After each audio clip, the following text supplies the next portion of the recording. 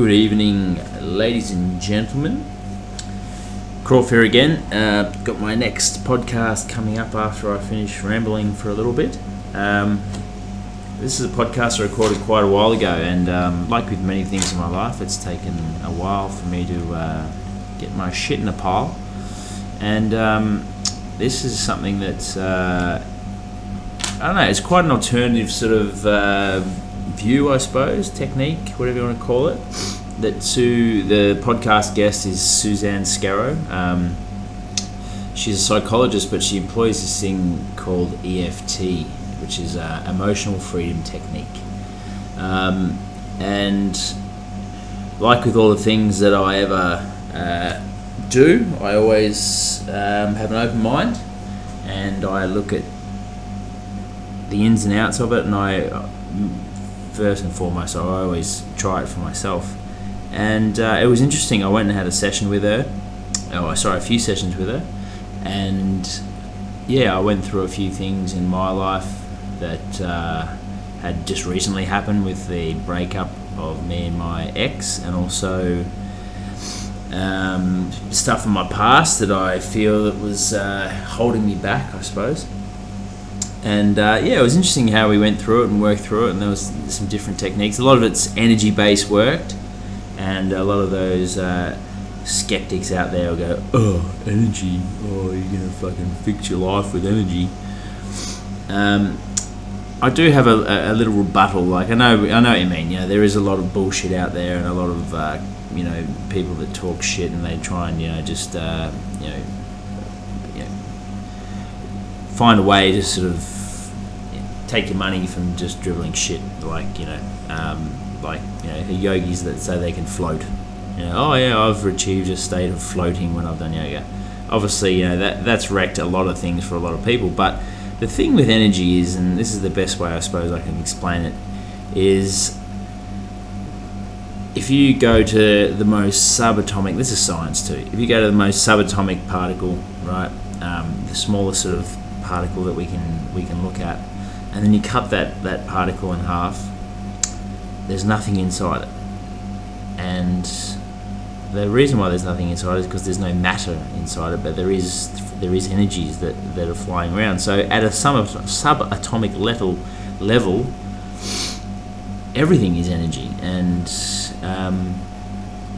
this has been something that's been talked about for thousands and thousands of years, So yeah, I think it's an interesting thing, and there is some things, like the emotional freedom technique is a physical thing, like you're physically touching parts of your body. Sorry, I can't talk. It's 11:30 at night, and I've gone a little bit stupid.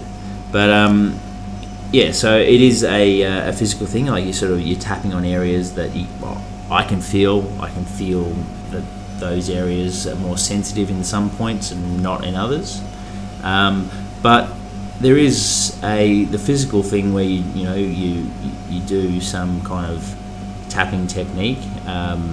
Like there's a guy on YouTube called Brad Yates, and I've done a few of his tapping videos, and I do feel different afterwards. And whether that's placebo or not, I don't really give a shit.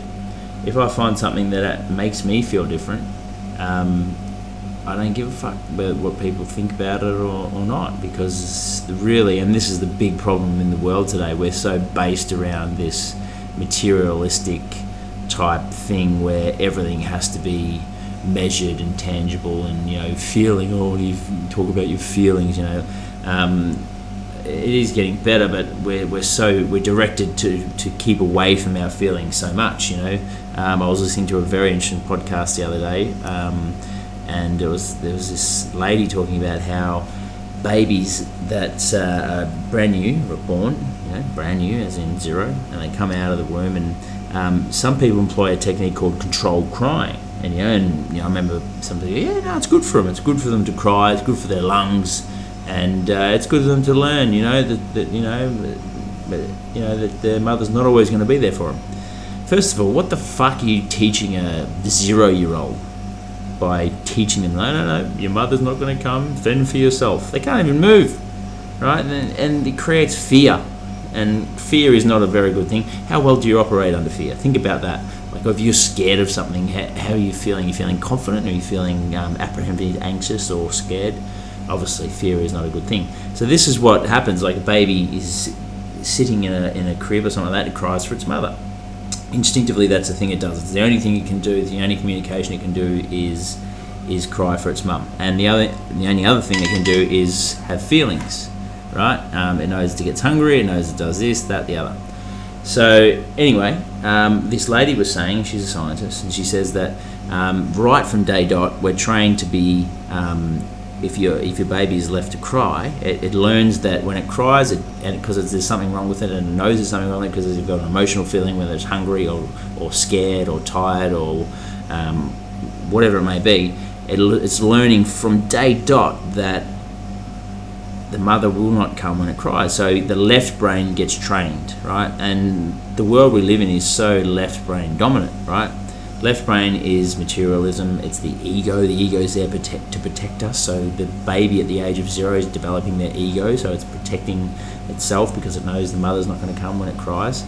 All these different things, and you compare that to the right brain, which is the the creativity side, the feeling side of the brain, the self-reflection side of the brain, the intuition, that gut feel side of the brain. So all these feeling type things are really just squashed by the world we live in today. And look at the world where we're materialistically driven by all the things out there. So that's my take on the whole thing, and I did get something out of it. So anything I do get something out of, I'm more than happy to share with people. And the people that don't want anything to do with it, you're probably not even fucking listening anymore.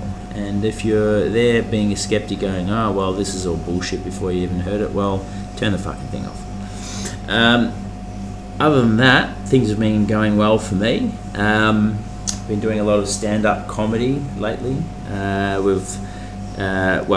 couple of guys up here have started up a thing called Guilt-Free Comedy, and I've been heavily involved with them and helping them, to get that off the ground, but also doing some stand-up obviously as well, which has been great. I still love it as much as I did probably tell you last time I was speaking. So it's fun, and I'm learning so much about myself, and I really enjoy it. As I have said before, it's a great way to express yourself. And I was speaking to Shad, my mate, who is one of the two guys with Richo, who started up Guilt-Free Comedy, on a podcast last night, and saying how he goes, well, honestly, why do you like getting on stage? And I said, well, I like to be listened to.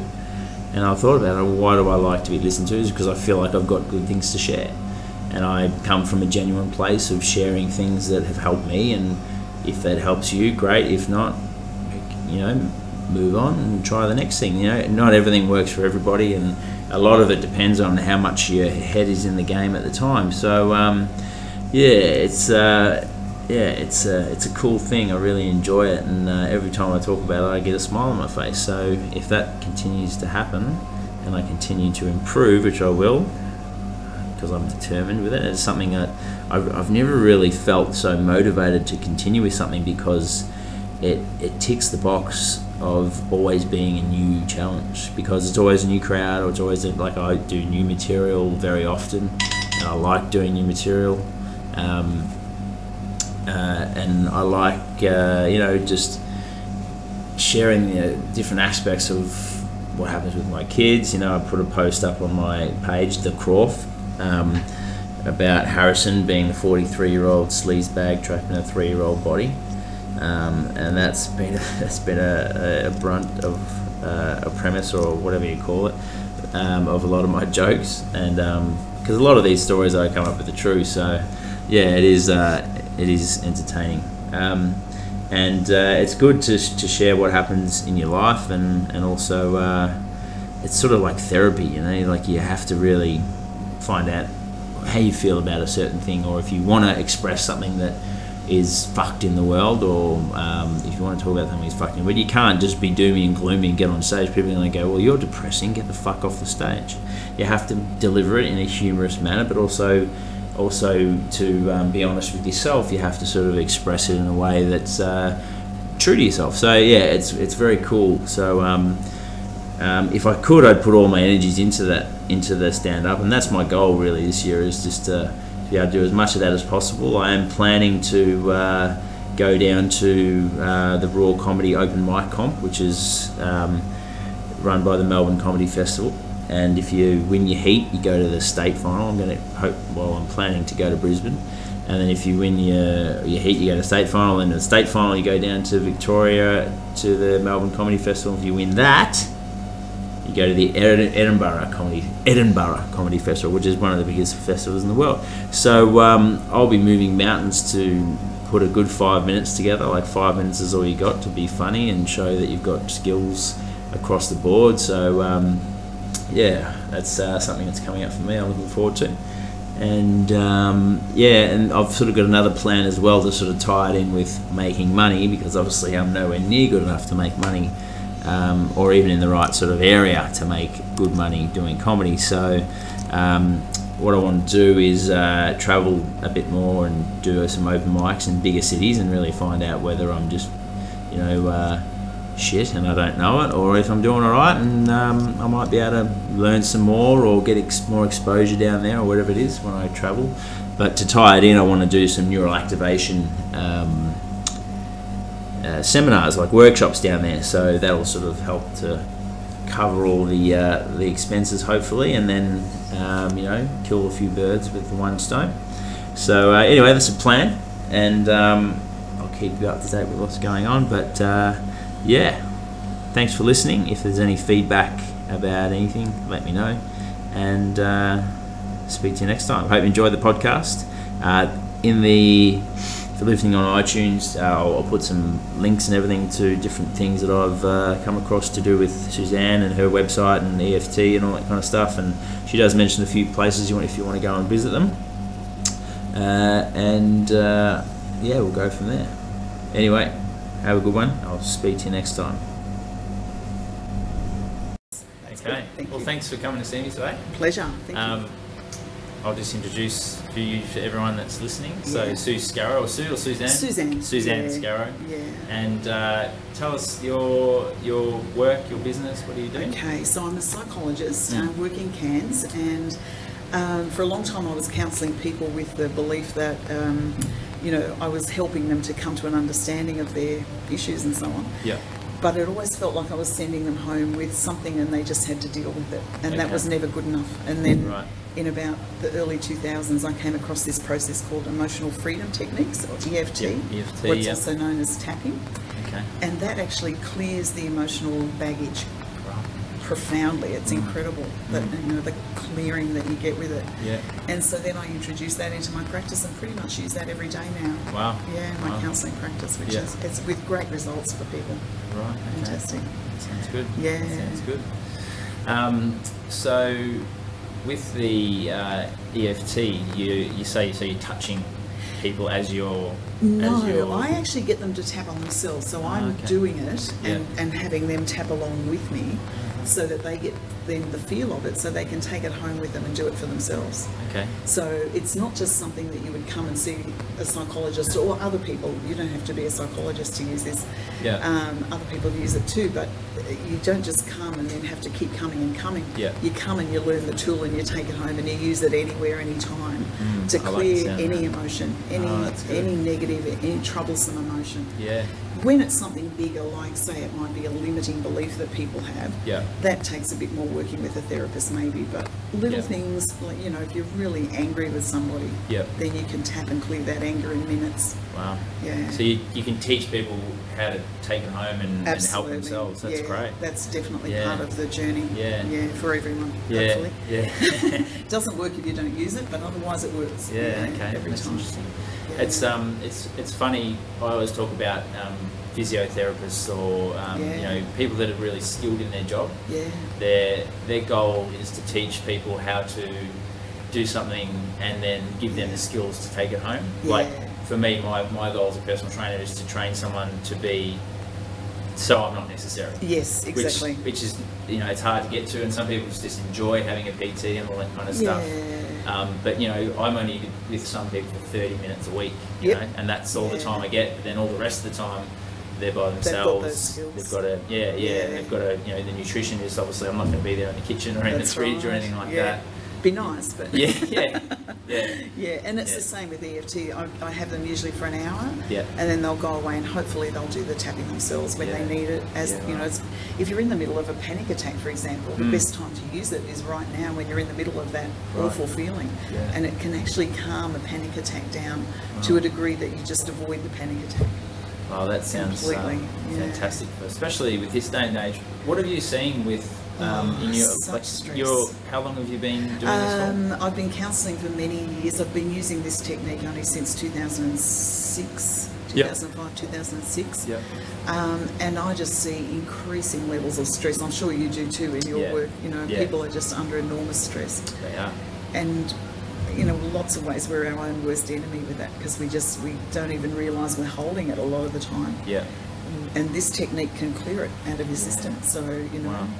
Obviously, there's new stresses coming all the time. We're coping with life, and new stress comes all the time, and so you have to just calm your body down. And you know that cortisol that rises as people are stressed, that needs to calm down. Otherwise, it goes into overdrive, and then they're stuck on the front lines of the war. Well, that's the funny thing about you probably know more about it than me, but you know the different systems in the brain. You know, emotional stress and physical stress. The brain doesn't distinguish; it just thinks it's under stress, fight or flight. So it doesn't think it's not running from an animal. It doesn't think it's not trying to hunt an animal. It just thinks that there's something going on, and I need cortisol to get my heart rate up and all that kind of stuff. And what often happens in trauma is the body will go into the freeze mode. So there's fight or flight, but there's also freeze, and that's when there's a trauma about to happen, just in that split millisecond before it happens, and people freeze in that mode. And you see it with an animal. If an animal comes down, it sort of freezes. It's actually in a frozen mode, and then when it comes out of that, it's shaking, really shaking. And that happens to people as well. So you need to calm that system down and clear that trauma. Otherwise, it's stuck there in the energy of your body. And people carry it around for years. Some people go to their grave with it, and that is what I find really sad. Now that we know that it's possible to clear it, that people can go through their life with trauma, like rape trauma and war trauma, or abuse as a child trauma, or relationship trauma, or standing in the queue and people are rude to you, little T trauma as well as big T trauma. So you can clear it all. In fact, it's often easier to clear a big trauma because you know it was a specific time and date. And so you just go right to that memory, and then you tap it and you clear it, and it's gone within minutes. That's amazing. I heard a really good analogy one day about thoughts and actions and reactions to emotions, like that. Initially, to say when you're 5, you don't really have much repetitive sort of thoughts and anxiety and pathways. That's just an example. So the analogy was you're walking through the bush and you make a little path with the way you're walking, and then if you keep walking the same path, it becomes a highway of it gets really big. So it looks like it's impossible to ever change that back. But then. And that's really interesting. You said 5 years old.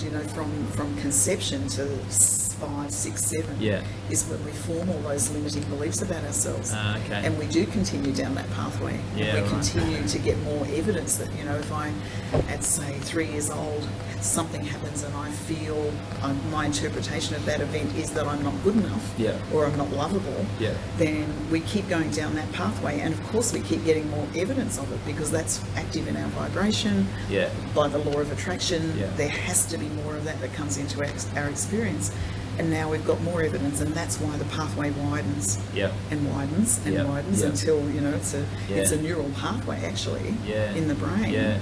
But it's just more evidence every time that I'm not good enough, or I'm not lovable enough, or not worthy, or whatever it is. And that can be shifted, and that's very exciting. That is.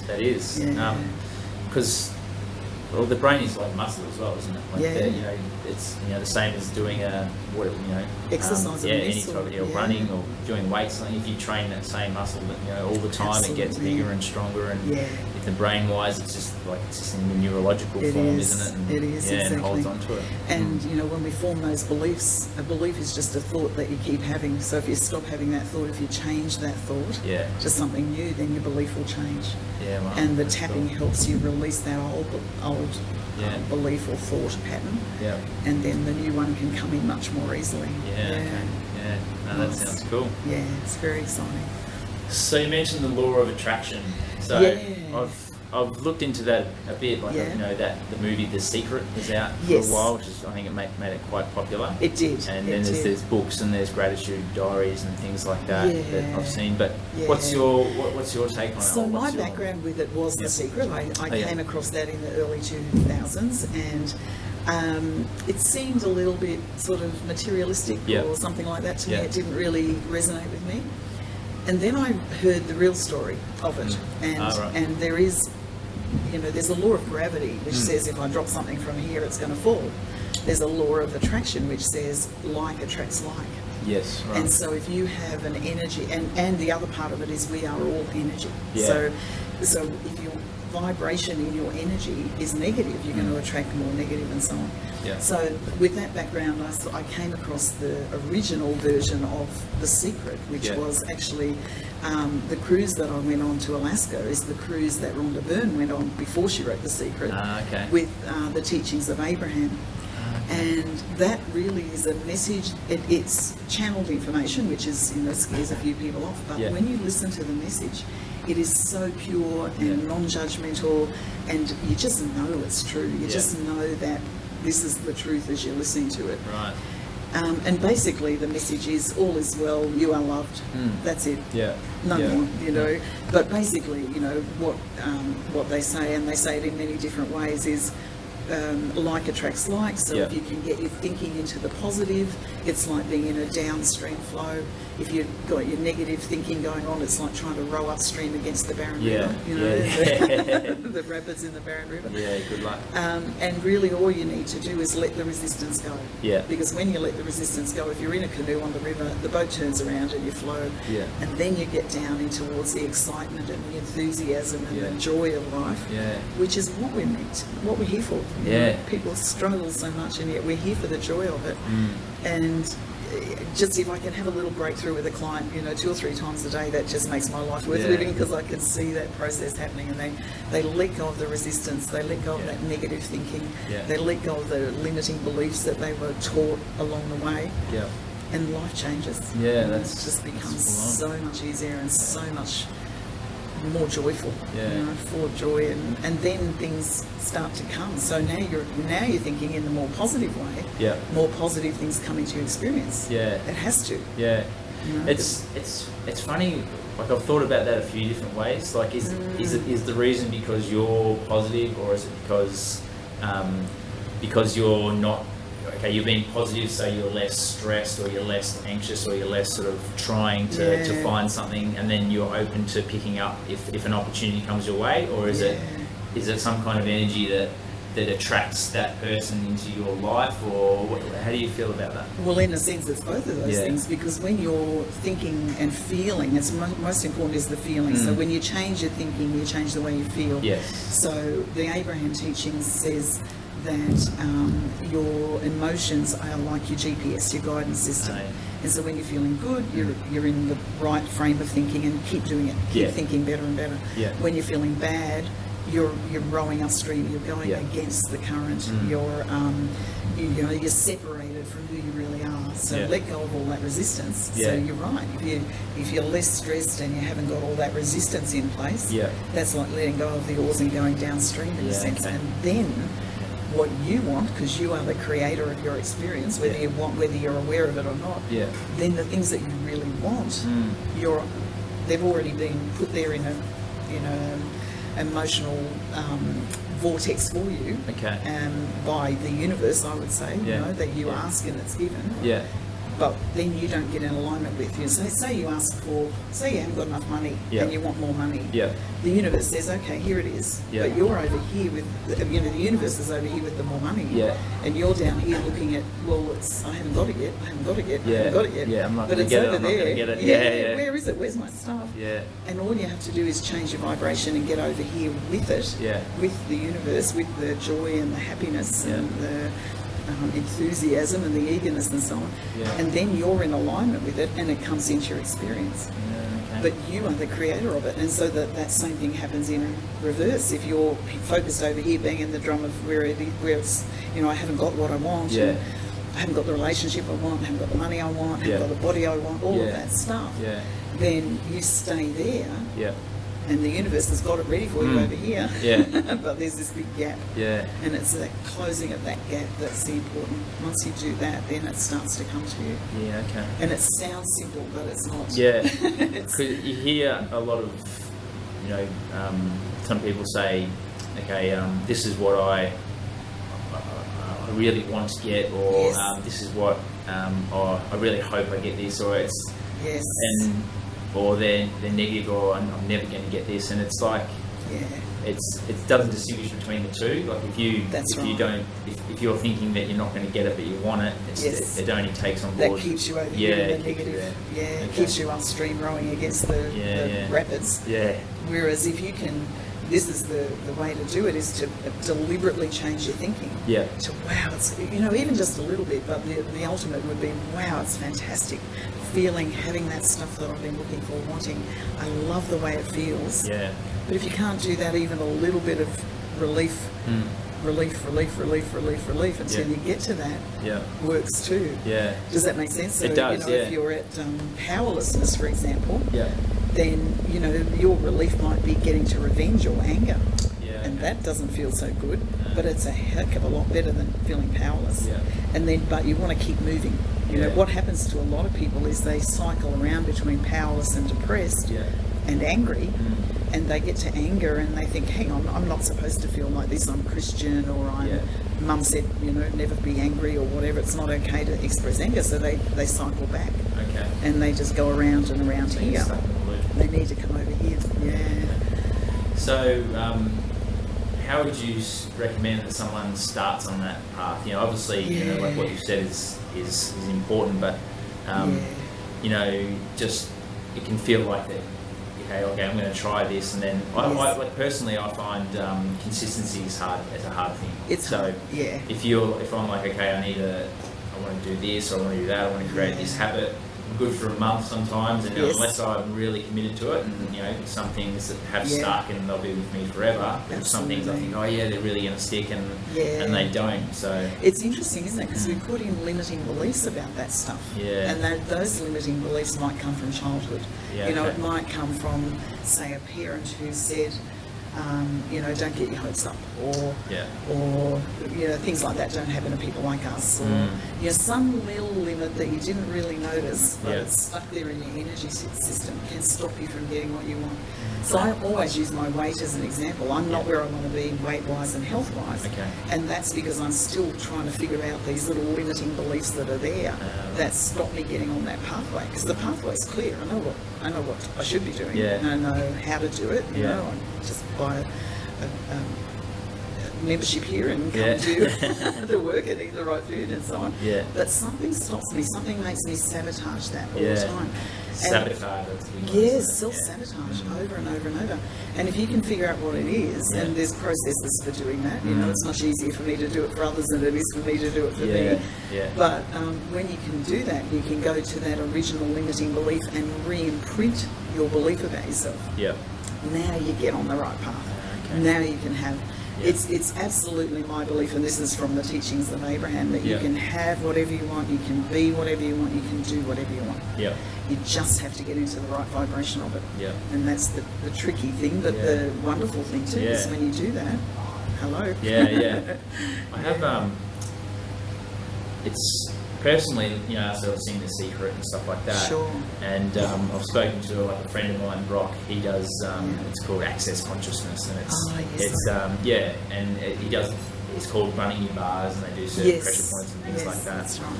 And anyway, so I've been to his thing, and I remember, you know, it cost me the money to do it, and I thought, okay, I don't have that money at the moment, but I'm meant to be going on Sunday. Yes. And then it turns out that this money came to me, and like my dad came up and goes, I'll give you some money, you know, I haven't seen you for a while, and he gave me some cash, and I was like, and then, you know, Brock can talk about stuff like that, like sometimes you get a money gift or something like that if you ask for it. Like a lot of that is based on asking a question and the universe provides or something like that. So, you know,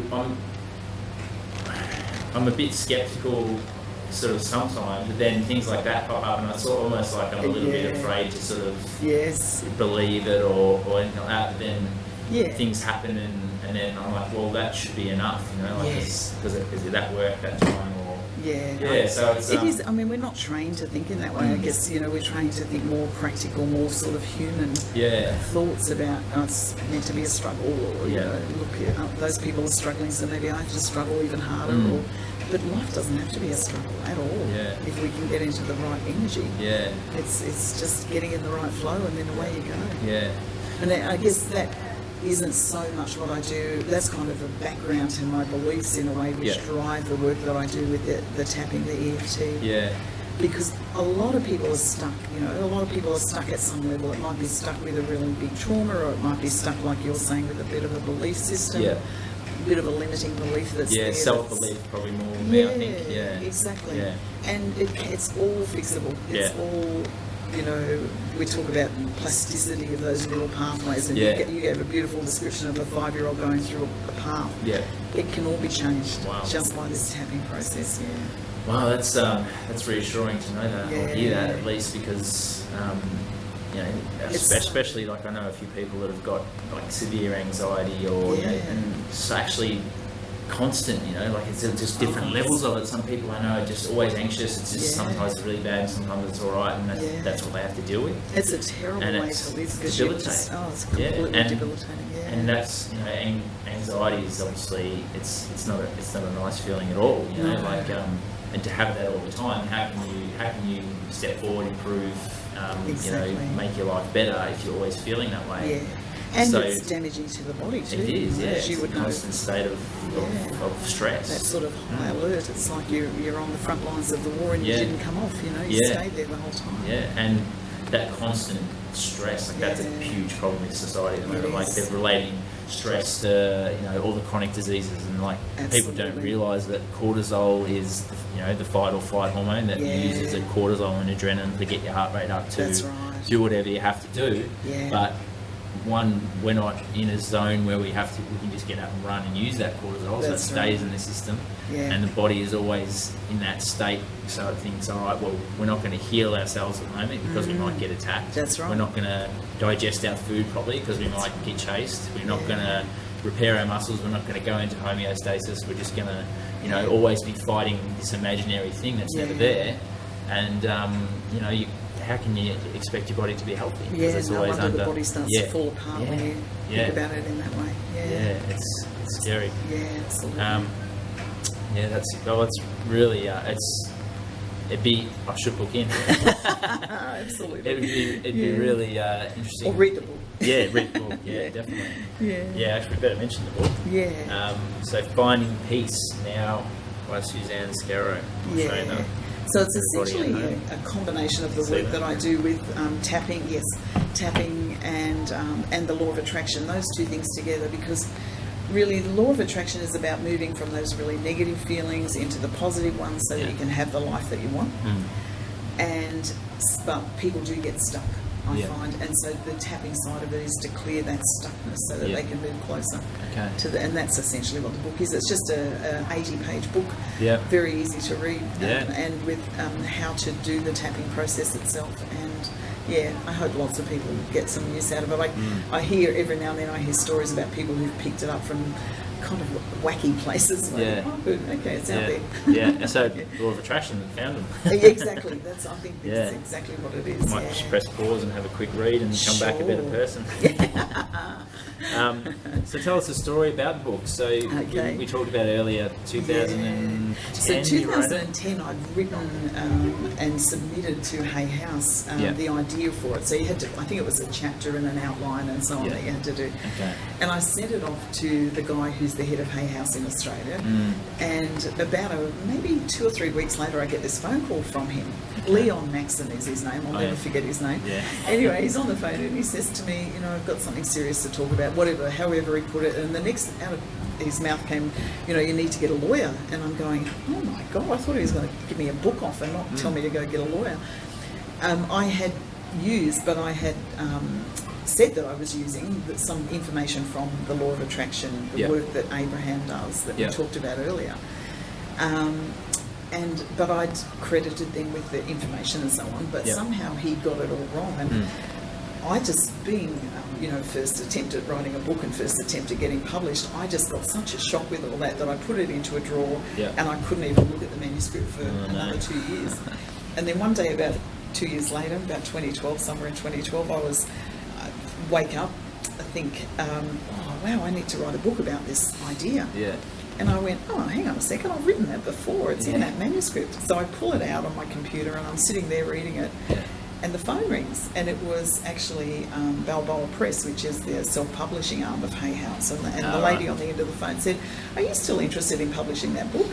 And I went, this book? Yeah, the one I'm looking at right now. The one I'm looking at right now. Are you kidding? How did this happen? Yeah. But yeah, so I went ahead and published it with them. And that was published in June 2012, so it might have been early 2012 when she rang. And so it was an amazing journey. It was like the Law of Attraction was saying, it's time to get kick you into gear, get going with this. Well, and it was basically done. So it was pretty much done. It was just going through and editing and sending it off to them and getting a beautiful picture. The picture on the front actually comes from the Peace Path, which is where the Dalai Lama stays on the Gold Coast. Okay. I think it's called the Crystal Palace or something like that. Right. My niece took the photo and she's showing me some photos that she had as some possibilities for the cover. And I sort of had in mind an ocean because of being a Pisces and living by the ocean and so on. Yeah. And then I just flicked past this photo and I went, oh my God, that's the cover of my book. So it was all kind of coming, all slotting into place. Yeah. It was amazing. Really amazing. So, how's it been going since 2012?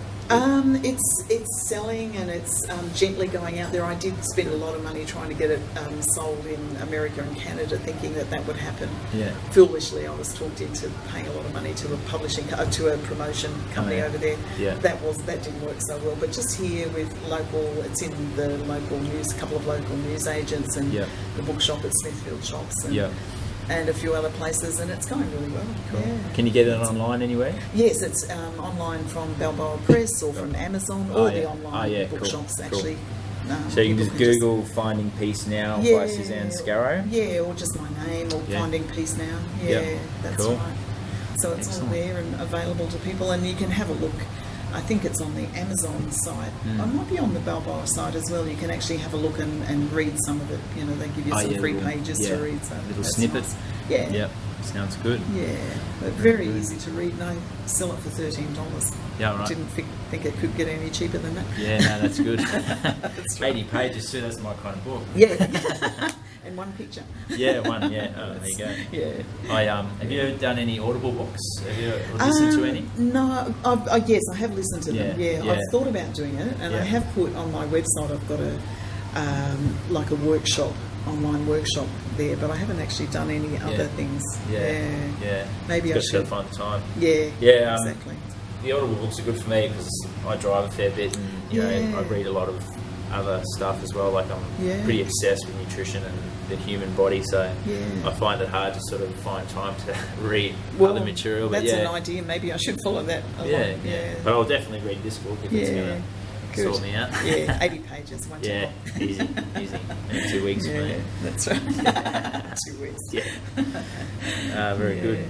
So you mentioned the Abraham scriptures, was it? Yeah, the Abraham teachings, which it kind of put me off at first because I thought, Abraham, because it sounds I grew up religious, as a Christian, but I sort of turned away from it in the end, and I would now consider myself a spiritual person with Christian sort of leanings in some ways. Yeah. But when I heard it was called the Abraham Teachings, I kind of went like this. Yeah. And then when I listened to it, it's just this amazing message. If you can get past the fact that it's channeled information, so it's essentially what they say it is. There's a group of spirit guides speaking through this woman called Esther Hicks. Right. Her husband was the other partner in this kind of organisation. Yeah. And they travel around the States, but they also come to Australia a few times. So I've been to their workshop in the Gold Coast 3 times now, and on the cruise to Alaska with them. Yeah. And that kind of confirmed, when I actually saw them in action in person, that really confirmed. I was already a believer by that stage, but it really confirmed it for me, because there was clearly people would just go up on the stage, they would sit in this chair, and they would ask a question of Abraham, who is then channeled through Esther. So she's just standing on the stage on her own. Yeah. So, for example, I was just watching some of it today. One of this guy was having a real problem. He was a teacher in a really rough school where all the kids were rejects from other schools, and they were really cruel and mean and nasty. And so Abraham's advice to him is look at them as they really are, not as they're showing you now, but as they really are. Okay. Well, who says that?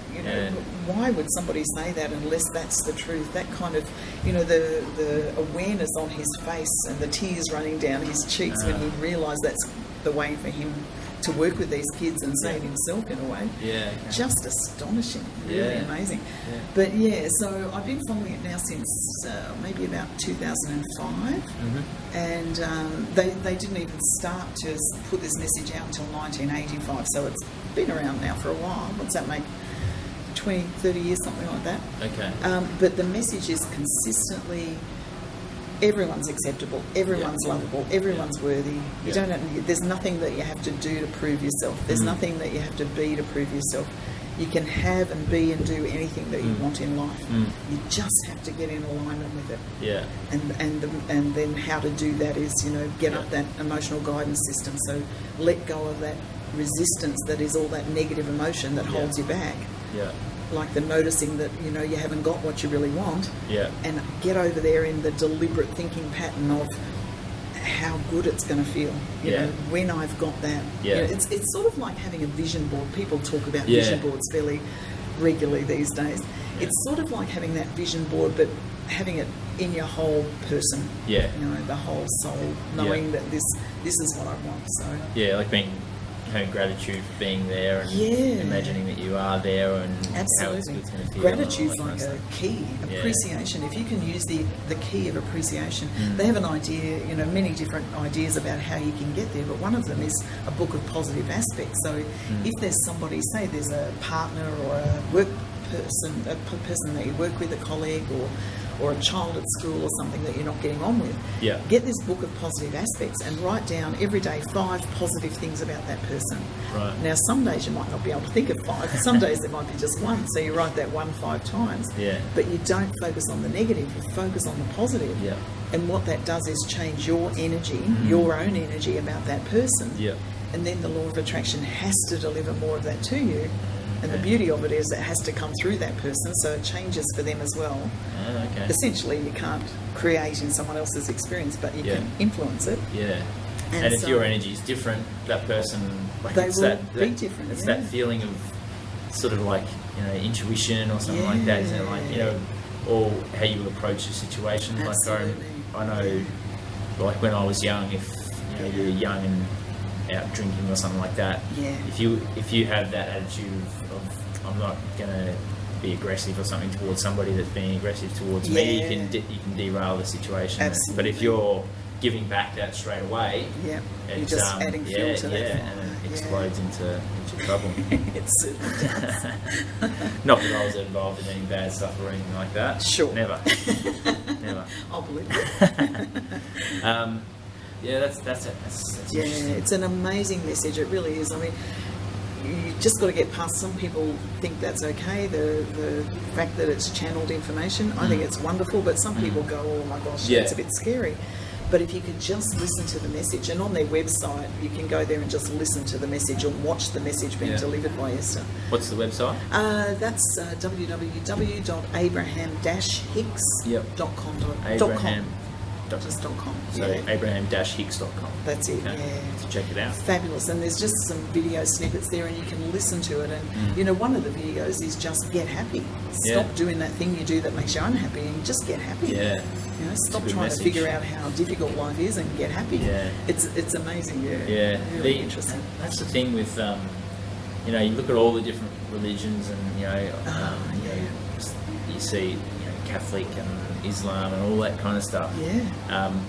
The underlying message, you know, if you look at it, is a good message to follow, but it's the exploitation and, you know, like the corruption and things like that I think are turning people away. But if you look at the actual message that, you know, that some of the scriptures read, and, you know, the original sort of message they're trying to follow, it's actually a good philosophy to live your life by. It is. It absolutely is. Yeah. It's interesting, isn't it? Because if you could get everybody to that place of peace, which is why it's called Finding Peace now, if you could get everyone on earth to that place of peace, that would be world peace. Oh yeah. There would be no need for wars and arguments and domestic violence and, you know, whatever other level of violence we talk about out there, because if everybody's feeling peace, then they don't need to be aggressive or argumentative. Or it's just that people are separated and feeling bad that they're doing what they're doing. Yeah. And yeah, I was thinking about that the other day. You know how if you speak to someone, say, you know, my dad's 50-something, and I was speaking to him the other day, and he's 50, he said to me, "Oh, I stopped thinking about it because the world's fucked," you know.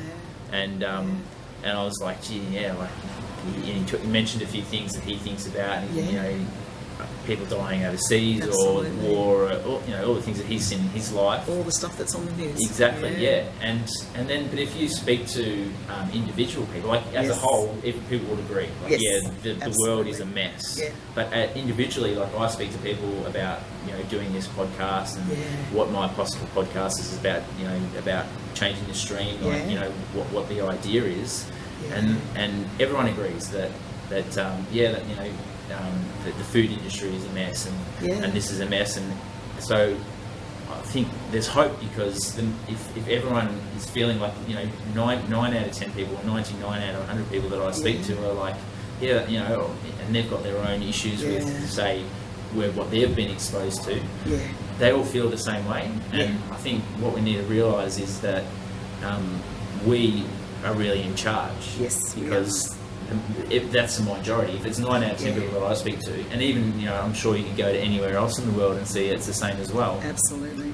So if you realise that, you know, that it's up to us, the people, and I think the reason why it doesn't get changed, or there's a block there, is because news, you know, media is scare tactics, showing that oh, everything's bad over here, we need to go and do this, Australia has to put soldiers over here, or America has to do this, and all the fear-based stuff. It is, and it causes that separation that you mentioned. I think it causes that. That people just to feel like, hey, I've got to look after myself and my family and lock my doors, and you know, not let the kids run around in the street and do all these different things.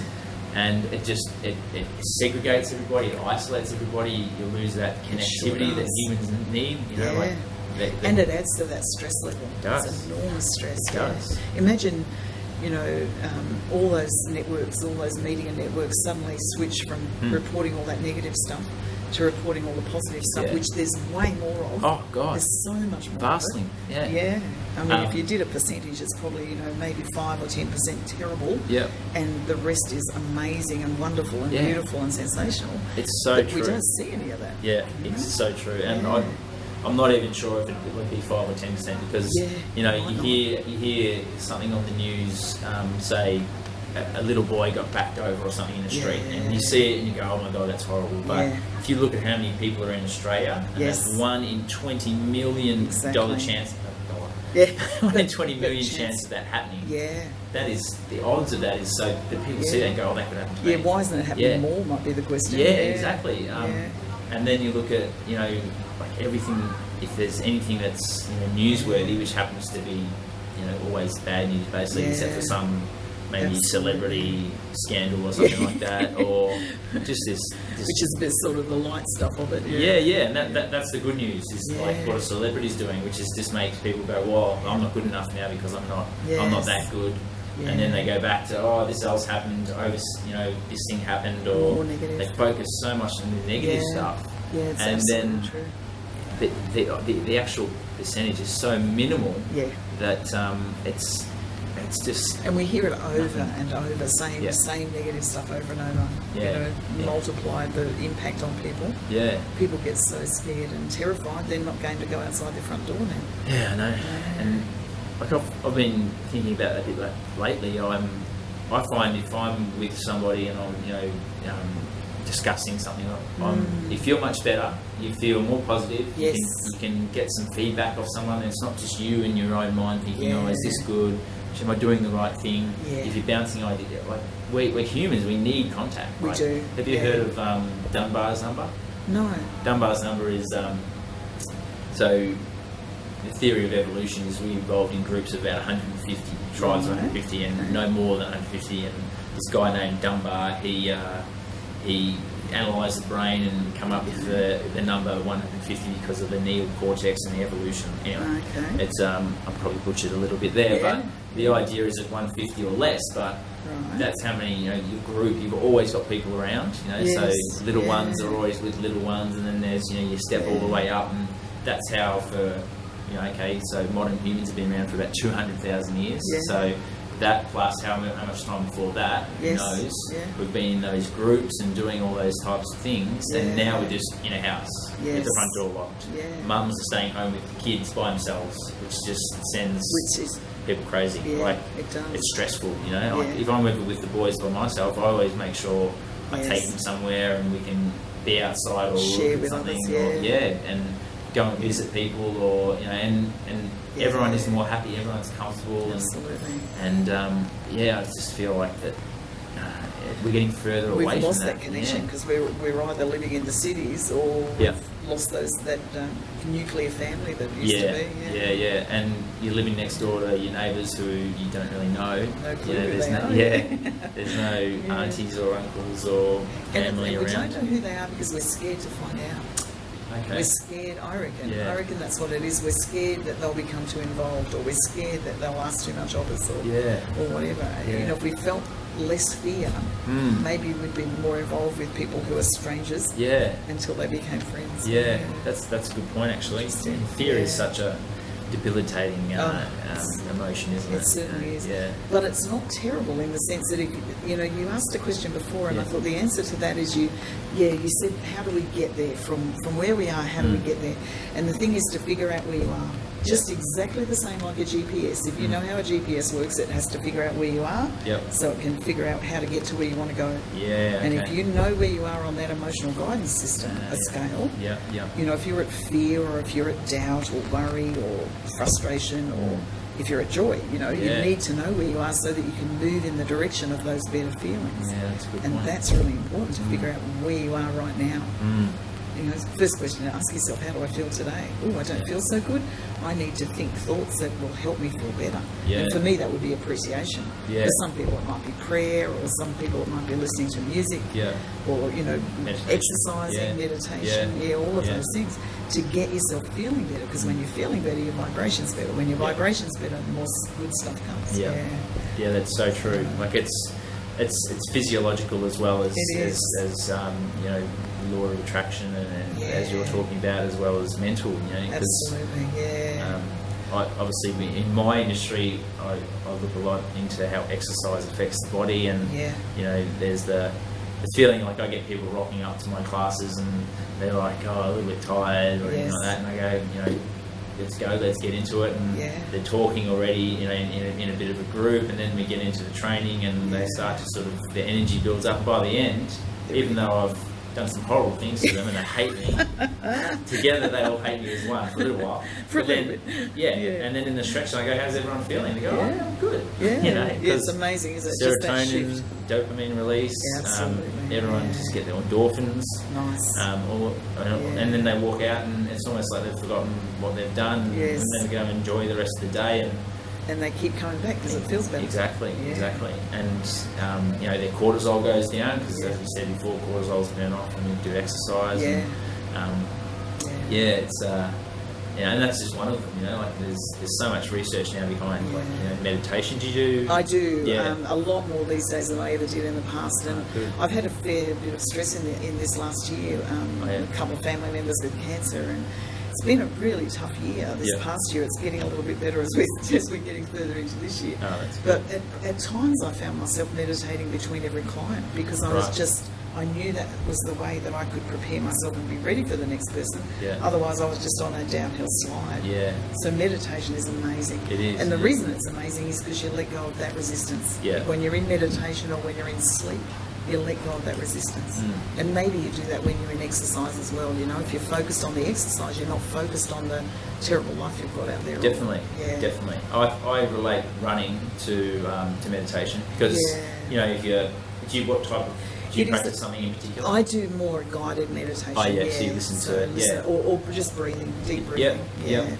Well, I do, very similar. I do mindfulness meditation, but it doesn't really matter. It's just got to be doing what works Just for you. Focused on something. And with running, I find like I'll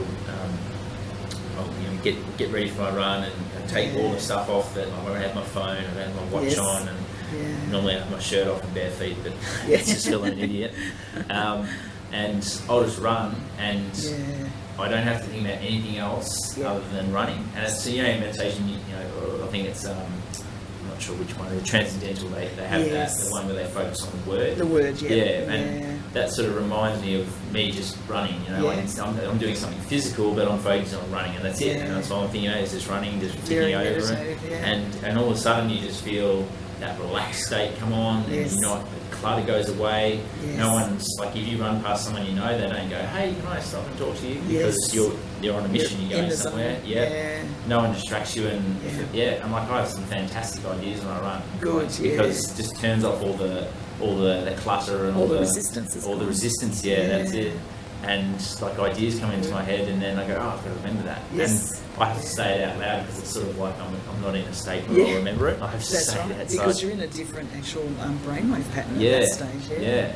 And it's so it's beautiful. It's nice. Such a and meditation is the same as well, I find. And isn't it fantastic to have a tool that you know is going to get you freedom from that yucky feeling of stress or whatever? Just to know that. Okay, I might feel terrible, but I know that I can feel good in just minutes. By running, in your case, by meditating in mine, or tapping, or whatever. That's the thing. I think it's the most. The hardest thing is not having anywhere to go. So, like, if you think, oh, okay, somebody who's I don't suffer from anxiety, but I know a few people who do. They don't have any relief, or they don't know what they can do to sort that problem out. It's a real feeling of lack of safety. When you know that you can run or tap or meditate to clear it, you're safe. But when you've got nothing, the terror is, how much worse does this get? And it does become terrifying. It's awful. What do you reckon is the best way to get through to someone who is, because in my experience, you see people like that who are depressed. In that anxious. And it's almost like whatever you try. Like I've got the type of personality where I want to try and fix it. I think it's it's a bloke thing as well. So if someone's telling me their problem, and I go, oh, well, maybe you should try this, maybe try that, and actually, especially a lady, just wants you to listen. Exactly. Well, that's great that you've learned that. That's wonderful. The hard way. I mean, it's getting in tune with what they need right now. So be with them where they are, and if they need you to listen, that's what they need. And once they had someone listen to them and validate their feelings, now you might be able to suggest something. But jumping in before they felt validated and listened to is not such a good idea. Especially with a woman. But grounding, in some way grounding them. If someone gets really out of control, I would ask them what they're cooking me for dinner. Or what they think of the colour of the carpet, or something which brings them back into this moment. Because you're anxious because you're worried about the future, or you're depressed because you're worried about the past. But if you're in this moment, you're in this moment, and it doesn't matter. You're okay. That's the general underlying theory to many of the meditation practices, or even just those sort of spirituals, anything you sort of Absolutely. breathing and is to be You present. just present with. I mean, if you're breathing and deep breathing and you're counting the breathing, you can't be doing anything else. It's impossible. So that keeps you in the moment, and Yeah. that's why the relief comes. Yeah. The resistance lets go, and the relief comes, and it feels better. Yeah, it does. That we just sold our house, and it's a lot of having stress. that debt, and Yeah. and then it took a long time, and Oh, yeah. the whole process was not the best process. Yeah. Anyway, long story short, last Thursday it settled, and I remember about 5 times that day I was like, Yes. I breathed out about, The weight. and off then your shoulders. and then like an hour or two later I'm like, Yeah. that's right. I breathe out again. Oh, that's Such it. a relief just Exactly. to have it done, and Yeah. and It's interesting because that sigh or yawn or burping, I have some people who burp, but as you're tapping, that release happens, and it's a physical reaction, like you just mentioned, that big sigh. yeah. Yeah, so people worry when they yawn or burp in my sessions, and I'm sitting there cheering, going, Yeah. something just shifted. Yeah, that's good. That's good. Yeah. That's good. Encouraging it. Yeah. Yeah. It's a it's something that so many more people need to get into. I think because it's just having tools, as we said. You need a tool to and say go to sort of move. You can go right. Yeah. I'm not feeling the best today, or I'm tired, and it's amazing the difference it makes. Absolutely. And there's solid research behind it too. The power of meditation, the power of the mind. Like I'm reading a book. I'm not sure if you heard of it, Mind Over Medicine. Yeah, I've Lisa heard of it, I Rankin. haven't read it. Yeah. Well, I was not reading. I'm listening to it. Yeah. Oh, good. Yeah. Yes. And she's a MD or doctor, Right. an American doctor, and she was the straight down the line. Medicine is the way for everything. Blah blah blah blah blah. And then she got sick herself and said, "Oh, I'll just fix myself with medicine." Yes. Didn't work. She was constantly under stress, as we said before, and so on and so forth. Anyway, it's a really good story, and she realised she had to be a bit more holistic about her approach and all that kind of stuff, into the placebo effect, the power of that, the nocebo effect. And anyway, she mentioned a case about Tibetan monks who she was talking about mind power and mind control, and what they were doing was putting on their robe soaking wet, going out into the snow, sitting in the snow, imagining that their body is heating, and then they can dry out it's not a full robe, but it's like a robe that covers their sort of their groin and their sort of underwear, but a robe version. Imagine that they're drying out that robe and heating their body, and they can do it. Like they dry it out, just thinking about and obviously they're very skilled and they meditate. I would never know how often they meditate, but they do it hours every day probably. But the fact that they can do it, isn't that exciting? It is. Yeah. There's a story that I heard once that's had a big impact on me, where a guy's at a railway station and he needs somewhere to sleep because it's cold and wet. So he goes into this carriage and he shuts the door. When he's in, he realises he's in a freezer carriage, and he thinks, "Oh my God, no, I'm stuck in here, I can't get out, I'm going to freeze to death."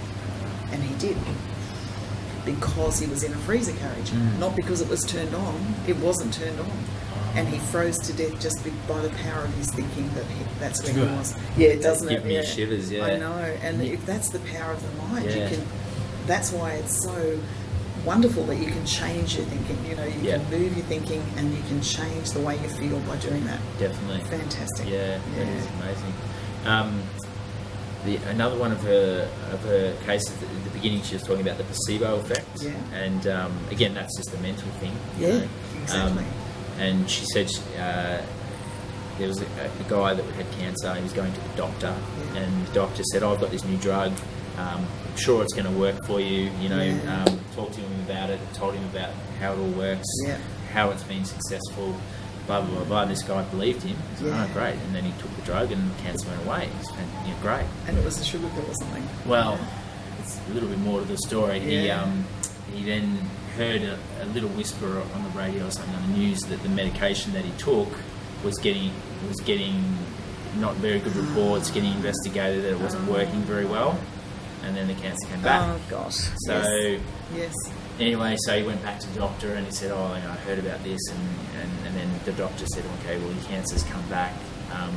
And the doctor said, well, actually, what actually happened was he actually told a bit of a porky pie. He said, you got a stronger version of the pill, which actually was working, and so I've got some left over. The new version that you heard about, it's no good. I'm not going to give you that one. I'm going to give you this other version. Yeah. So he's like, oh, okay. So he convinced him again, gave him the pill, which was placebo basically, because he knew it wasn't going to work. Yeah. Obviously illegal, but you know, in somebody's, well, in my eyes, probably a good thing to do, because he knows the result from before. Definitely. And this guy's mind had helped him and healed him. Yeah. And anyway, so it worked again. Cancer went away, and then unfortunately he saw a report about this drug again on the internet or something, and then he ended up passing away because the mind just upstream, downstream. Exactly. And you just think, wow, like that's incredible. But you can understand why it's like that. And it gives you enormous hope then, because if you can get people to think in that positive way, then everything can be healed. The body, you know, you get to a stage and the body heals itself when it's in the right environment, when it's healthy. It will heal itself every time if you can get it into that state. Yeah, it's that saying that you don't need to heal any disease, you just need to make the body healthy and it'll heal itself. Absolutely it will. And there's obviously there's lots of aspects to that as well, and anything you can do to help, obviously removing stress from your life and eating the right food, and you know, and all those things help. But even if you get a few of those things right, and you're very positive in your mind and you're strong and all that kind of stuff, the body's amazing. It will do amazing healing even without all the tools. That's good. Yes. It's an interesting journey, isn't it, when you see people struggle so much, and it just doesn't have to be that way. Really. It is so much happier and easier. And less stressful. Exactly. So do you think that I sort of wonder why these things have been created, you know, like why do people do yoga? Why did yoga come up? Was it because, you know, we were like, I know the theory behind yoga is to be able to get in a better meditation posture and all that. But my theory behind that is that you know, we started to do things that weren't really what we were designed to do. Obviously, 10,000, 15,000 years ago, however long you want to go back, we were running around in the jungle, and that's what we did for 2 million years or 200,000 years as anatomical humans like we are now. And then you get into, you know, the next agricultural phase and all that kind of stuff. So my sort of idea is that, well, someone smart probably realised that the body was breaking down a little bit, or you know, your back was going, or you know, whatever happened, and they come up with these sort of things to balance your back out. And I think there's maybe a bit of merit too behind the meditation side of things with that, because I see it a lot in, even like, I'm 61 almost, and my parents are 80, in their 80s, and my dad was almost 90 when he died a year or so ago. And I was just thinking about this the other day. They used to work physically hard, and we just don't do that anymore. I sit in a chair and counsel, and so, you know, we're not moving in the way that we used to. They stayed healthy up to their 80s. I'll be darn lucky if I stay healthy to my 80s, and I think you know, you're right. Clever people and people like you have to find ways to help us move our bodies more, because we're not moving in the way that we used to. Sort of, you know, even last generation for me. So, I saw I can't remember the name of the video, but anyway, this guy went back. You know, he looked at our generation and said that now these days most people eat fast food, and they do, you know, you go to the supermarket and everything's cheap, it's unhealthy. You know?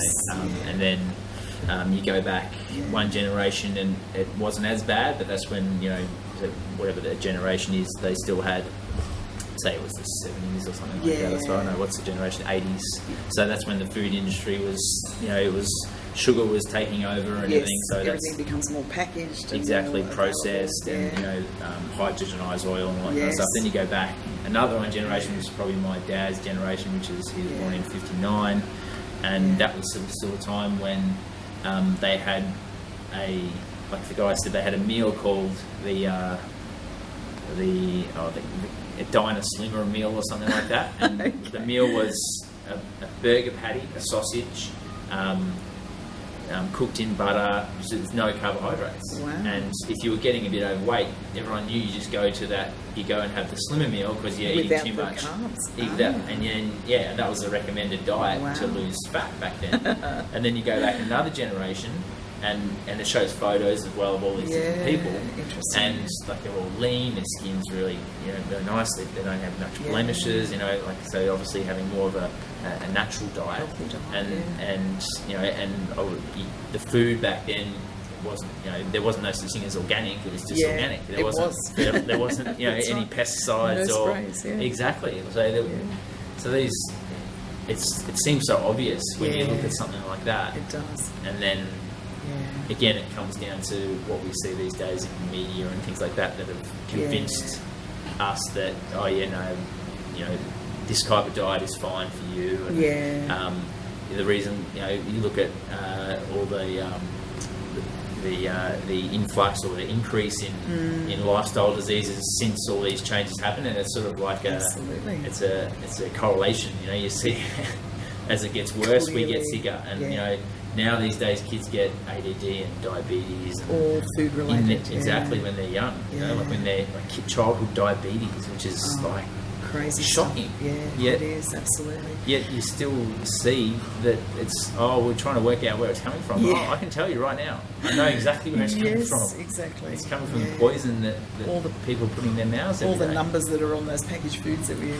Yeah, exactly. Yeah, like if you have to read a number or you can't pronounce it, don't Yeah, do it. absolutely. Yeah. You don't know where it's come from. Yeah. But you asked before about, how these things develop. I think, things like meditation, yoga, EFT.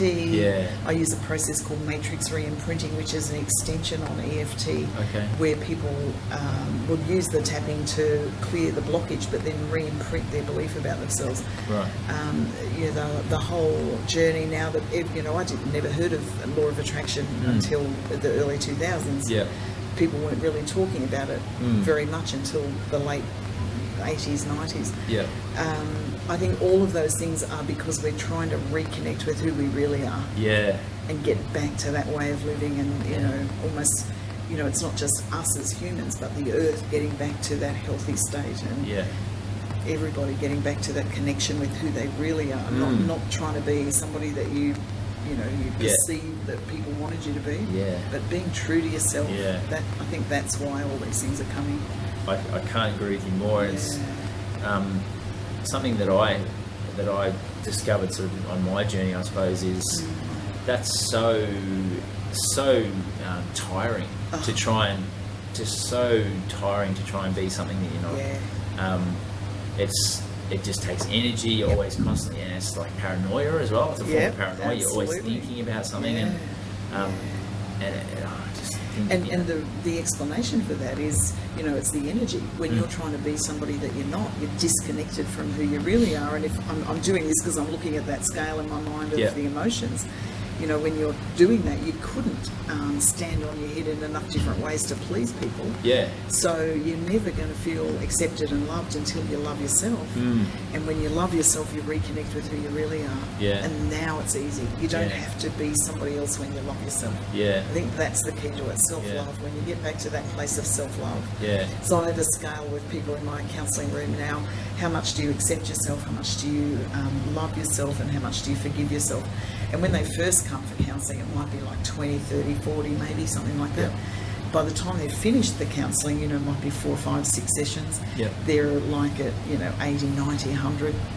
That's when I know I've done my job, and they're reconnected with who they really are, and they do love themselves, and they're getting closer and closer to that. So I think that's why. It sounds a bit sort of funny, like, oh, love yourself, or you hear that. Yeah, we're told not to. Yeah. But it's so true. Like, you have to. If you're despising yourself, like you don't even have to use the word love. You respect, or whatever word works for you. Yeah, that's right. Exactly. But if you're feeling the opposite to that about yourself, or you're like, oh no, I need to change, or I'm not happy with how I look, or whatever it is. It's just it's a tough life it's to that live. whole belief about when I've got this, or you know, when I'm the shape I want to be or the fitness level I want to be or Yeah. whatever, I'll be happy. But Yeah. actually, that's the wrong way around. You've got to be happy first, and Yeah. then you get to those things. That's Yeah. such a good way to put it. Yeah. And it's that whole, you know, materialistic type, you know, and that's it's played up to us in, you know, with advertising or like the Joneses or, you know, the person next door, Yes. the grass is greener on the side, however you Yeah. want to call it. Yeah. Because, you know, people go, oh, that's the next thing to get. Oh, but now I need that to be Have up to with work everybody harder, else. yeah. And exactly. Unless yeah. I've got that, I'm not good enough. Or Yeah, and that's another thing you've got to, It's you know. a continual struggle. Yeah. Yeah. That's the other thing, I suppose, about the law of attraction. You Mm. know, I had a lot of questions before I came across that. I was, you know, why do good people suffer, and why Yeah. do children have to go through abuse, and Yeah. why is there such poverty in some places and not in others, and you know, all the big questions. And when I came across this idea of the law of attraction, that we attract what we expect, Yep. we attract what we vibrate, Yep. that just explained everything to me. Mm. Because if you're living in poverty, you Yeah. expect poverty, and that's what you get. But Yeah. if you're living with an idea that, okay, well, I'm in poverty now, but I can have abundance. Yeah. All I have to do is get happy and joyful. I can have abundance. Mm. That's a whole different story, and that's when you can change and Yeah. get back to who you really are. Yeah. And love yourself. and Yeah. Respect yourself. Forgive yourself. Yeah. All of those things. Yeah, that's good. That's good. Yeah. So, do you do much work with children? A little bit, do you? yeah. So do you address the childhood? Is probably more. Oh, very much. Yeah. Yeah, every client I Yeah, address right. the childhood, because that in that 0, or I say conception Yep. to 7 Okay. is where we form those beliefs about ourselves. And when you look at the science of it, it's when we're in the, I think it's the theta brainwave, where we Yep. don't filter things, we just accept them. So, you know, the story I give people is when a little 6-year-old boy left his bike out in the rain, and his dad said to him, "You've got to bring that bike in, you've got to bring that bike in," 5 or 6 times. Yeah. And he forgot to bring it in. Yeah. And that night his mum and dad had a big fight, and dad left and never came back. And he believed because he didn't bring his bike in, dad left, and that was his fault. It was his fault that his family was broken up. That's the way kids think. Yeah. You know, they're so concrete about things that they don't filter, and they don't understand all that adult stuff that's going on. They Very blame raw. themselves. Yeah. And okay. So it's getting back to where those beliefs were formed like that. You Yeah. know? So for that Yeah. adult person who was that 6-year-old kid, he needs to go back and heal that belief. You know, it's not his fault that Yeah. dad left. Yeah. I mean, logically, he might have figured that out by the time he gets to come to me, but emotionally and logically, it's two separate things. You know, you can know something logically, Yeah. but still have an emotional block in your energy system that, because 95 to 98% of our behaviour is driven by what's in our unconscious mind, Yeah. you know, you can have that in your unconscious mind and it can be driving your behaviour. Yeah. So you might, for example, you might sabotage a relationship because you know that relationships don't work because you're that 6-year-old kid, you know, whose dad left or whatever. Yeah. Or you might sabotage yourself in a relationship because you don't feel lovable because you're Yeah. that kid, Yeah. you know, whatever happened. Yeah. I've done some really interesting work with people in utero, go back to Ah. that memory when, you know, before they're born, Really? heal the way they felt then, and it changes such a lot of stuff about the way they believe about themselves now. It's Fascinating. fascinating work, yeah. Yeah. Yeah, it's a little bit out there and a little bit weird, so I don't say Yeah. too much about it. A little bit on But the edge. it's amazing to see someone's just change in the way they feel about themselves once Yeah. you've done that Wow. in 1 or 2 sessions. Yeah, Yeah. that's amazing. Yeah. So, when you say you go back to someone's childhood and they're Yeah. 4 or something and they have Yeah. some kind of traumatic experience, Yeah. is it hard to nail that down, or like to No. what it is, or you just sort of how do you get that memory to come up? There's a few little tactics. So with the tapping, there are energy points that we tap on. So what I do is I will get them to tap here. So first of all, we need to figure out what the belief is Yeah. about themselves. So it might be, and I have a chart of beliefs, and sometimes we'll do it that way, or sometimes yeah. they'll just come in and say, this happened and this happened and this happened, and I'll pick up, there's a pattern in each of those events. There's recent events in their lives. And I'll say, you know, how lovable do you feel, or do you feel like you're not good enough, or something like Yeah. that, and that'll hit it right on the head. So Yeah. then the thing to do is do this very slow tapping here, close your eyes and just say, I'm not lovable. over and over, and a memory will pop up into their mind. It's like, I don't know, I don't understand why it works, but I just know it works. Yeah. So yeah, there's kind of that way, or I might just have them go through this chart of beliefs about themselves, and we'll pick up and take them back through the memories, and we might start at 16 and then 12 and then get back to the 4-year-old memory, or you know, you've got to go back to that earlier one though, because that's where it became a concrete belief about yourself. Yeah, that's where the pathway started and started to become a highway. Yeah, exactly. And unless you go back and clear that, it will stay in the system in some level. Yeah. Wow, so it's great to figure that out. That's the joy of my work, to be able to find that and find that core event is what I call it, and go back and clear that. Yeah. And I would always start with that, because once you clear that, it's like taking out that cornerstone out of the brick wall. Yeah. And once you do that, the brick wall falls over much more easily. So you can take out the 4-year-old event and then work a little bit on the 6-year-old and the 12-year-old one and maybe the 21-year-old one, and then it's gone, finished. Wow. There's hope for everyone. Absolutely, there is. Yeah, that would be my message to everyone. There is hope, and you can feel better, and you're supposed to feel better. Yeah, you're supposed to be having a joyful life, not a miserable struggle.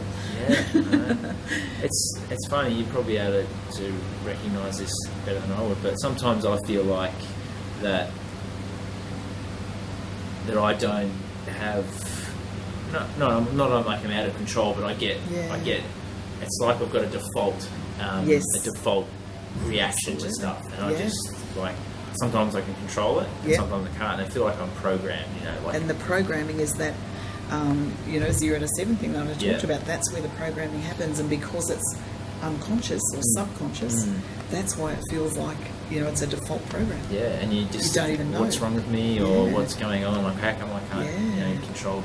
all those thoughts. And if you kind of go through when that happens.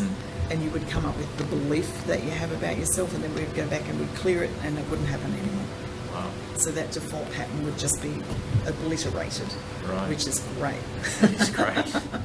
I love it. Yeah, that's amazing. Yeah. I've got to try it, because I'm sure I've got a bit of clearing to do. We all do. Everyone does. You know? I'm continually, like, people say, is there any end to it? And I say, well, sort of. when you but die. There's always when you die, because we're given these contrasting experiences out of which we grow, and every contrasting experience causes, say it's not enough money, it asks you, it causes you to ask for more, or bad relationships, it causes you to ask for a good relationship, or people telling you that you're not lovable, it causes you to ask for people in your life who think you are lovable, or whatever it is. So the contrast causes the expansion, and then we grow, hopefully we grow and we become connected, and then we have another contrasting experience so that we can grow some more. So there's always work to do, but it's never as painful as that first lot of work. Once you clear that 0 to 7 painful stuff, really painful stuff, then it gets so much easier from there. So well, obviously the way you're explaining it, growth is, improvement from what you're doing now anyway. Exactly. Because if you're going back and then fixing something from that 0 to 7 period, as you mentioned, obviously from this point on, like in this moment, you're going to be improved. And then, if you've still got stuff to go through, at least that's going to get better and it gets easier and easier. And you get to kind of a tipping point where it's so much easier. Once you've let go of the big, the biggies are depression and powerlessness and helplessness and worthlessness. Once you get rid of those and clear that, then you're much closer. It's much easier. And then you get to sort of hopefulness, and now you just tip right into the good feeling where you're supposed to be. What we came for. That's the thing, is being happy and feeling good. Exactly. I try to be positive and naturally sort of happy and all that. And obviously everyone's got their issues and faults and all that kind of stuff. But I enjoy being that way, and that's how I want to be. But then because it feels better. It does. It does. I watched the video not long ago. You met Jack LaLanne. Do you know who Jack LaLanne is?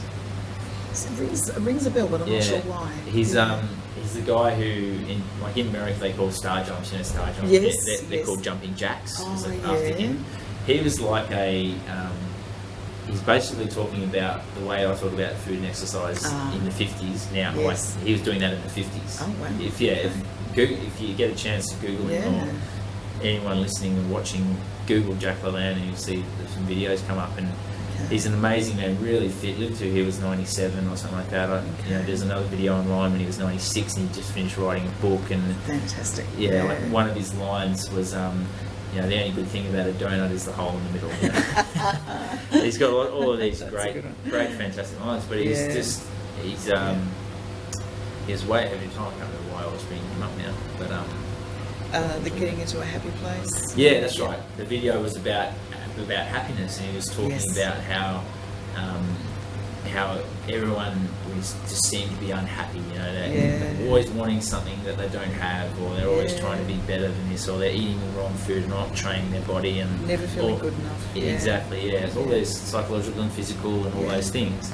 And then he's talking about when he went over to South America, or he travelled through South America, he got on a bus and he was looking around, and on the bus there was, you know, probably 50 too many people than there should have been, and you know, each mum had maybe 2 or 3 kids. One lady had 4 or 5 kids, whether they were hers or looking after somebody. And he's looking around going, wow, these people seem like they've got it tough.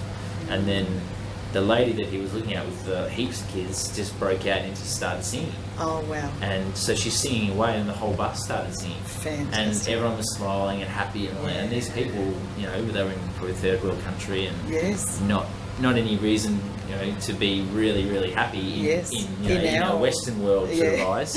But they were happier. The whole bus was happy. Like, have you ever gone on a, maybe except coming home from the footy or something like that, you hear a war cry or something like that. But in Australia, people just sit there and they just don't talk to each other, and all that, where their culture is everyone's sort of family. Just absolutely, and it's you look for the joy and you find it. Which is such a good thing to be able to see, because then people can maybe wake up and go, hang on a minute, I've got it pretty good. Like, I've got a house, I've got a job. That's it. I don't need all this crap. Like, and deciding that you don't have to feel any of that negative stuff. You can feel good. Yeah. And that should be a choice, you know, should be the choice that you make every day, every second of every day. That, okay, I'll feel this, but I'm going to think a thought that gets me closer and closer to this better feeling. Yeah. Because I don't want to be there. Yeah. I don't want to be feeling that stuff. Yeah. It's just not good. Yeah, yeah. It doesn't feel good. It doesn't, you know, you attract more of it, the negative stuff. It's not good. Yeah. Not good at all. Yeah. Yeah. It's something that needs to be addressed. I think I always think about how, like, in my job, I sort of find that I'm trying to people, you know, give me a bit of shit about it, but I'm trying to get back to being what we used to be like, I suppose. Like I try and I run around with like bare feet and no shirt and get lots of sun, and you know, I'm very big on, you know, the way the body evolved and evolution and things like that. But that's one aspect of it. There's so much more that sort of needs to be, like, you know, the group thing I talked about earlier, like people, you know, socialising and, you know, adults being around adults and kids being around kids too. I heard about a school in America. I should Google it and find out what it's called. But the school was basically a school where you go to. There's no rules at all, right? Okay. So you can go from the age of 4 to year 12 in our numbers, whatever they call it over there. Yeah. And I'll see if I can find what it's called. Yeah. But so you go there, and there's no teachers, there's no uniform, there's no names, like there's no Mrs. Scarrow, or there's no Mr. Crawford. It's, you know, it's all very, like, you know, community. Everyone's the same. There's no hierarchy, which is very common, you know, for, you know, hunter-gatherer cultures and all that. And you can go and sit on the oval all day and not do anything, or you can go and research. If say you're 7 and you like cars, so you go read up about cars all day. Or you go over and you're 15 and you want to know about space travel, or whatever it is. Like, you pick what you want to do, and it resonates with me so well, because a child, like, they talk about kids need to be left alone to learn. Like, that kids teach themselves instinctively. They don't need to be sitting in a chair, listening, not talking, respectful, putting their hands up and all that kind of stuff. They need to be able to experiment and play. And what they find is that these kids can they discover their passion when they're 5 or for they're 6, or they don't like test them or anything like that. But whatever they're attracted to, they get into, and then it turns out that there might be a few other people that are doing a similar thing, so they can sort of go together, and they don't get a teacher, but they go to someone that could be a teacher and say, hey, this is what we want to look at. And you could have a 5-year-old, a 7-year-old, an 11-year-old, and in a classroom, so obviously at different levels. But the idea is that you're doing something that you really love and really want to do already. And it makes you feel happy. Exactly. And and the kids that come out of the school, obviously they excel because they can go to college and they can do all these things, like they can pass college no problems at all, and and they don't do 1 minute of normal school if they go from incredible. But it's sort of not surprising in a way, because it's what we were saying earlier about the body healing itself. These kids are healing themselves in a sense. They're finding their own passion and learning to love themselves, no doubt, because if they're allowed to do that, they're learning to love themselves at the same time. They're not being made embarrassed by standing up in front of a class and having to give a speech and fumbling it or something like that. There's so many positives in that. Exactly. And they're not up there talking about the same book that everyone's read. Exactly.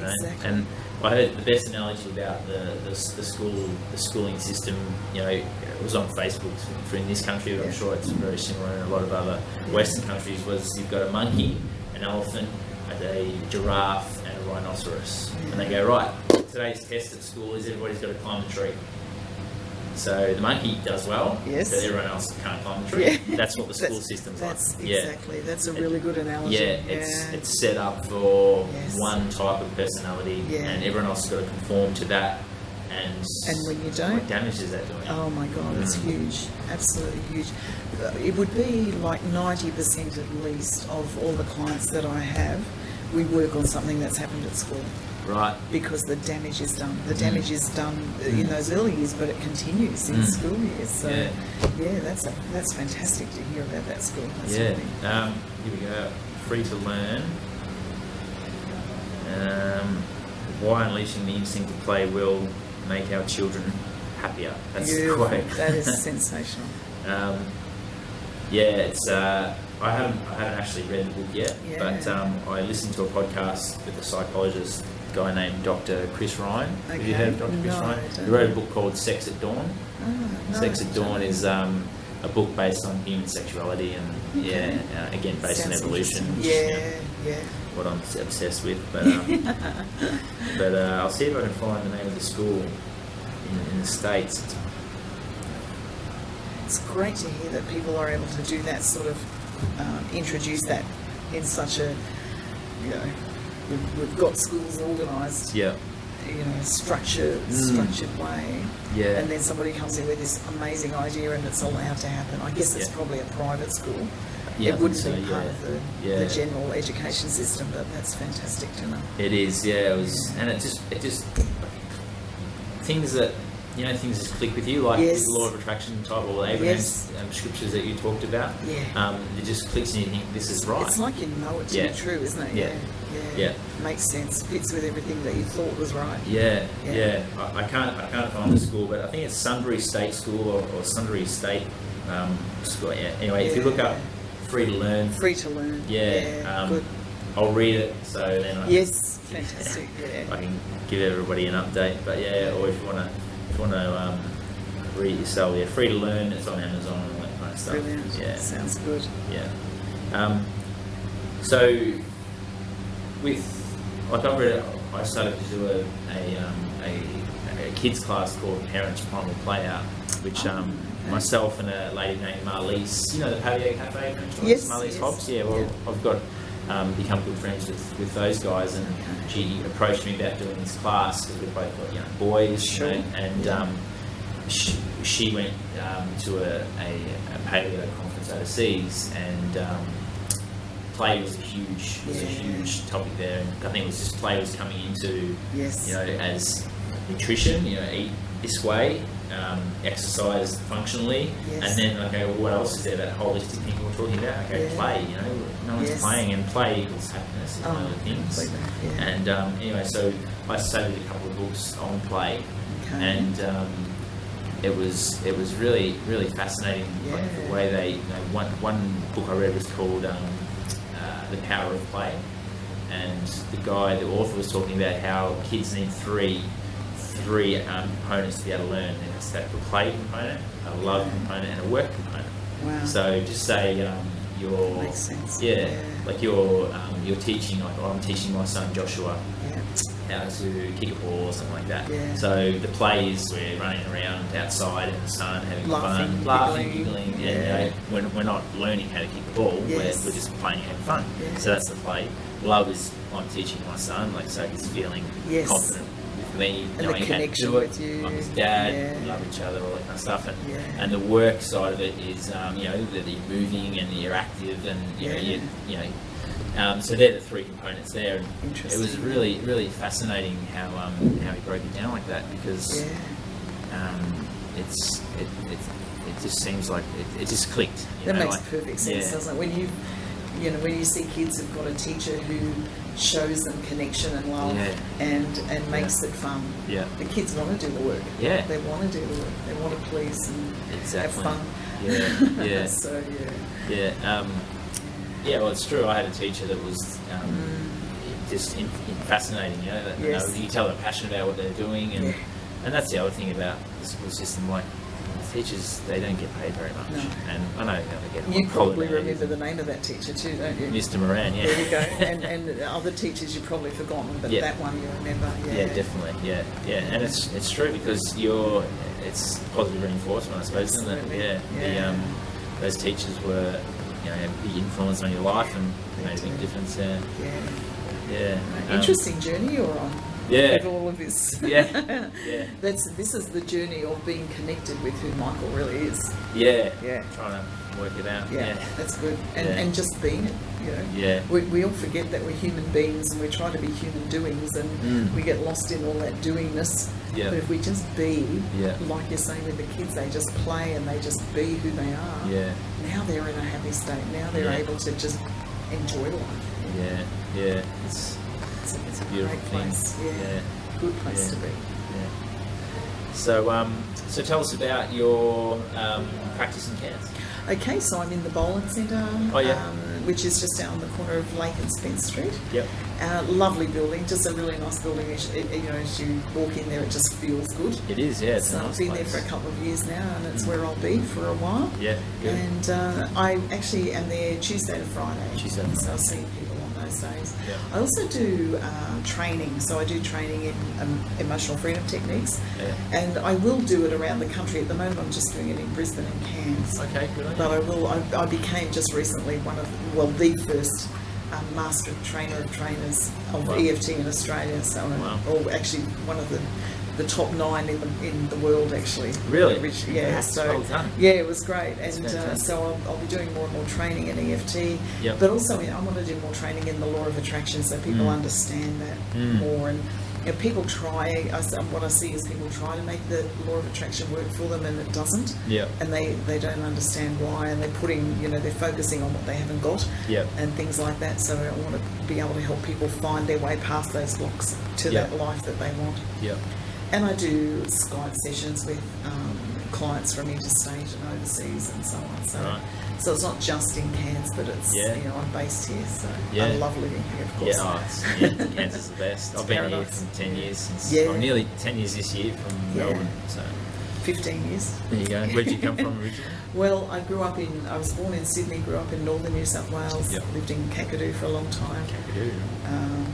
then Alice Springs for a while, and then over here. So yeah, Yeah, Cairns I haven't seen anywhere better. I haven't been Yeah. everywhere, obviously, but it's yeah, pretty good. It's pretty it's good. the best. Yeah. Yeah. Well, you can go to everywhere in an hour, basically. Yeah. You can get on a boat and you're out on the reef. Yes. It's not even an hour, but it's quick. You can Yeah. go to Port Douglas in an hour. You can be in Up on the Tablelands. Tablelands in an Yeah. hour. You can be down South Mission Beach in an hour and a half. That's right. Or in it's- Brisbane in too. So Yeah. if you wanted to. Yeah, exactly. Yeah, it's if people are thinking about coming to Cairns, maybe wait until the come in June. I can hear the rain now. Yeah, we've had a bit of rain lately. But, Yes, been very wet. Yeah, But it's lovely. I love this time of year. Yeah. Just nice, relaxing time. yeah, it is. Good. It is. So, so you're looking to do more stuff down south or across Australia? Yeah, probably. Just with all the health concerns the last couple of years, that's been hard. But I want to branch out more, do Yeah. more training around. Yeah. Maybe not right around Australia, but maybe down the east coast. Yeah. Yeah. And you can do so much on the internet these days. So doing more on the internet, Yeah. even internationally, would be great too. Yeah. Yeah. Definitely. Yeah, well, let us know what you're doing, and Yeah, we'll, thank you. We'll mention it, and if Fantastic. you're doing something like something somewhere, and you Yeah. want to promote it, or you're going to Sydney, or you're doing Melbourne, Yes. I can tell all my family and friends Excellent. down there. Oh, fantastic. Yeah, that's Yeah. good. Thank you. So you've got you do Facebook and website. Yes, that got sort of stuff? Facebook. The website's www, of course, personalpeace.com.au. Yep. And Facebook is Personal Peace Clinic on Facebook. Personal so, Peace Clinic. Yeah. Okay. Cool. Yeah, so I'm trying to be as technologically advanced as I can be. Well, this is part of it. Yeah. Podcast. Look out. Yeah, this is very good. exciting. Yeah. Oh, that's cool. All right. Well, is there anything else that you wanted to talk about? No, just get happy. Yeah. Yeah. That's the basic message. Find peace and get happy. Find the book. Yes. Finding Peace Now. Thanks for coming in. Pleasure. I've Great to learned a talk lot. with you. Yeah. Yeah, good. And I think the message that you're putting out is beautiful. You know, Fantastic. if people can just get some tools, whether it be EFT or whether it can be all the other things we talked about, just something a go-to point. Absolutely. It can be very influential, and the message that's going out is the right one. And Fantastic. I think if more people can take that on board, you and me will be happier. So. Absolutely. And That's that'll right. make everyone else happy. So thanks very much. Thank you, and all the best with your journey. Thank you. All right. Thanks Cool. very much. Turn these off. Oh, Yeah. Go for it. is it somewhere there?